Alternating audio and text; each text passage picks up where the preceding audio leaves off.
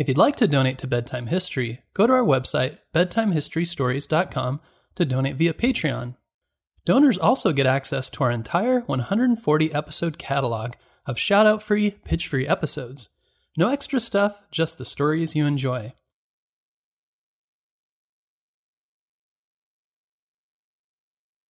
On July 3rd, 2020, to the great excitement of its fans, Disney Plus released the musical film Hamilton. After its release, it became one of the most streamed films of the year. The film was based on the 2015 Broadway musical of the same name. The Hamilton musical was created by Lin-Manuel Miranda and inspired by the biography he read by Ron Chernow. The musical was first done as a show at Vassar College in 2013, then as an off-Broadway show in 2015. On August 6, 2015, it had its Broadway premiere at the Richard Rodgers Theater in New York City. As of 2021, over 2.6 million people have watched the live performance of Hamilton. Its album has been played on Spotify more than 145 million times, and over 2.7 million people have watched the movie on Disney+. Needless to say, Hamilton has been one of the most popular musicals of all time. Whether you've seen the musical or not, today we're going to learn more about the life of Alexander Hamilton, one of the founding fathers of the United States. Alexander was born on January 11th, 1755, on the island of Nevis, which at the time was part of the British West Indies. Actually, there's some doubt about whether his birth actually occurred in 1755 or in 1757. At 13, his father had left, and his mother had passed away from yellow fever, and Alexander and his brother found themselves as orphans. But Alexander kept going and took on his first job at an early age. He became a clerk at a local import-export firm that traded with New York and New England. James studied with a local carpenter, while merchant Thomas Stevens gave Alexander a home. Even though Alexander was only a teenager, he proved capable enough as a trader. He was left in charge of the business for 5 months in 1771, while the owner was at sea. He read everything he could, and later developed an interest in writing. As he read and learned about the larger world, he wanted to leave the island where he grew up. In October 1772, Hamilton arrived by ship in Boston and traveled from there to New York City. He lived with Hercules Mulligan, who helped Alexander sell cargo.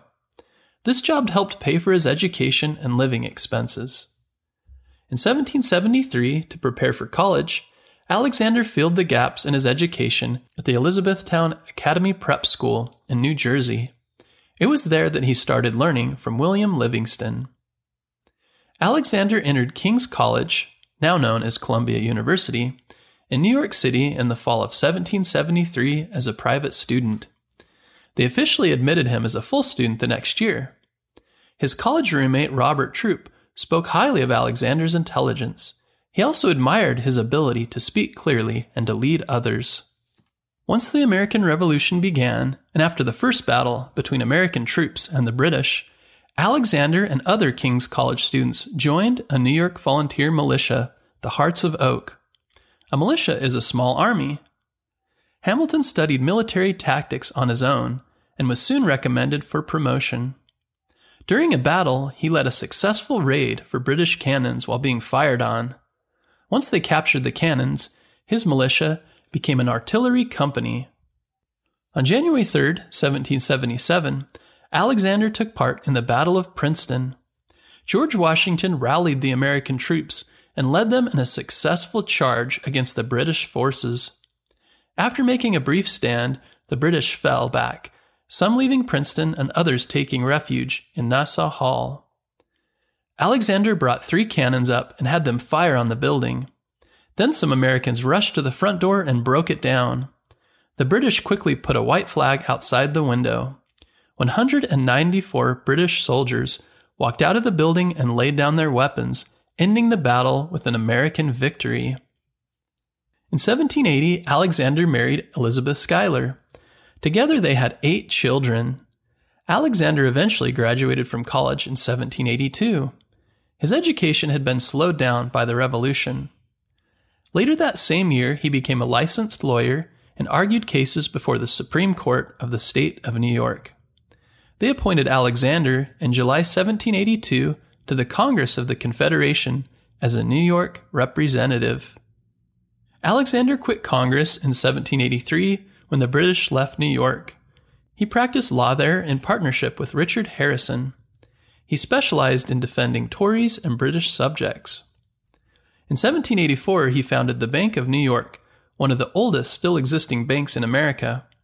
He helped restore and reopen King's College as Columbia College. The school had been closed since 1776 and was damaged during the war. In 1786, at the Annapolis Convention, Alexander drafted a resolution for the Constitutional Convention.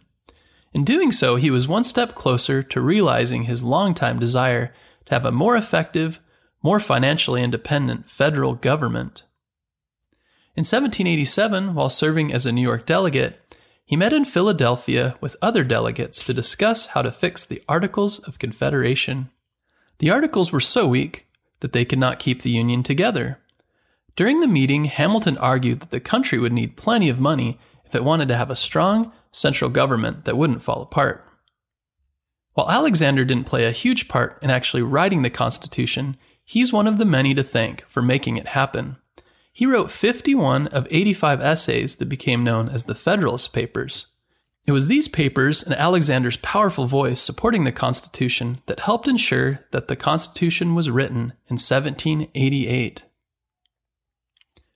When George Washington was elected President of the United States in 1789, he appointed Alexander as the first Secretary of the Treasury.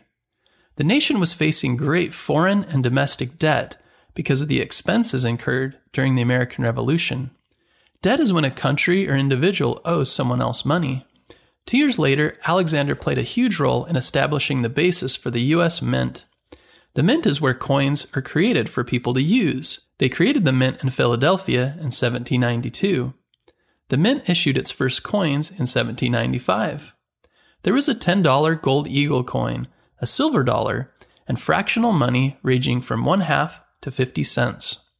Alexander stepped down from his position as Secretary of the Treasury in 1795, leaving behind a far more secure U.S. economy to back a strengthened federal government. Having a strong financial system, which included its own coins and enough money to spend, was very important to the success of the new nation. During the 1800 presidential elections, Thomas Jefferson and John Adams were running for president after George Washington stepped down. Presidents and vice presidents were voted for separately, and Aaron Burr intended to be Jefferson's vice president on the Democratic-Republican ticket, and actually tied Thomas Jefferson for the presidency. Alexander didn't love either candidate, but went with Thomas Jefferson, and this led to him beating Aaron Burr as the candidate for the party. As a result, Aaron Burr would be vice president. During his first term, Thomas Jefferson often left Aaron Burr out of the discussions on party decisions. When Thomas Jefferson ran for re-election in 1804, he removed Aaron Burr from his ticket. Aaron Burr then decided to run for governor of New York, but lost. Frustrated and feeling left out, Aaron Burr became very angry when he read in a newspaper that Hamilton had called him the most unfit and dangerous man of the community. Aaron Burr was convinced Alexander had ruined yet another election for him and demanded an explanation. When Alexander refused, Aaron Burr, even angrier, challenged him to a duel. Alexander accepted, though not happy about it. Alexander met Aaron Burr at the duel, which began at dawn on July 11, 1804, in New Jersey. When both men drew their guns and shot, Alexander was severely wounded, and his bullet missed Aaron Burr. Alexander was brought back to New York City, where he died the next day on July 12, 1804. His grave is in the cemetery of Trinity Church in downtown Manhattan, New York City. His wife, Elizabeth, went on to survive him by 50 years and spent much of her time researching his life and writing about his legacy to share with others. She also founded an orphanage in memory of Alexander, who was an orphan himself.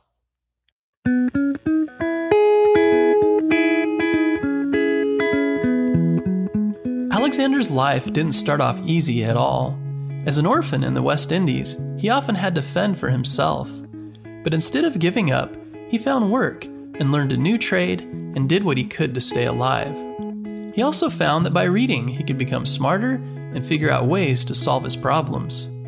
Like Alexander, sometimes life throws challenges at us, and we can learn from his example by, instead of giving up and shutting down, by stepping back and looking at our problem, learning something new, and then taking action to make our lives better.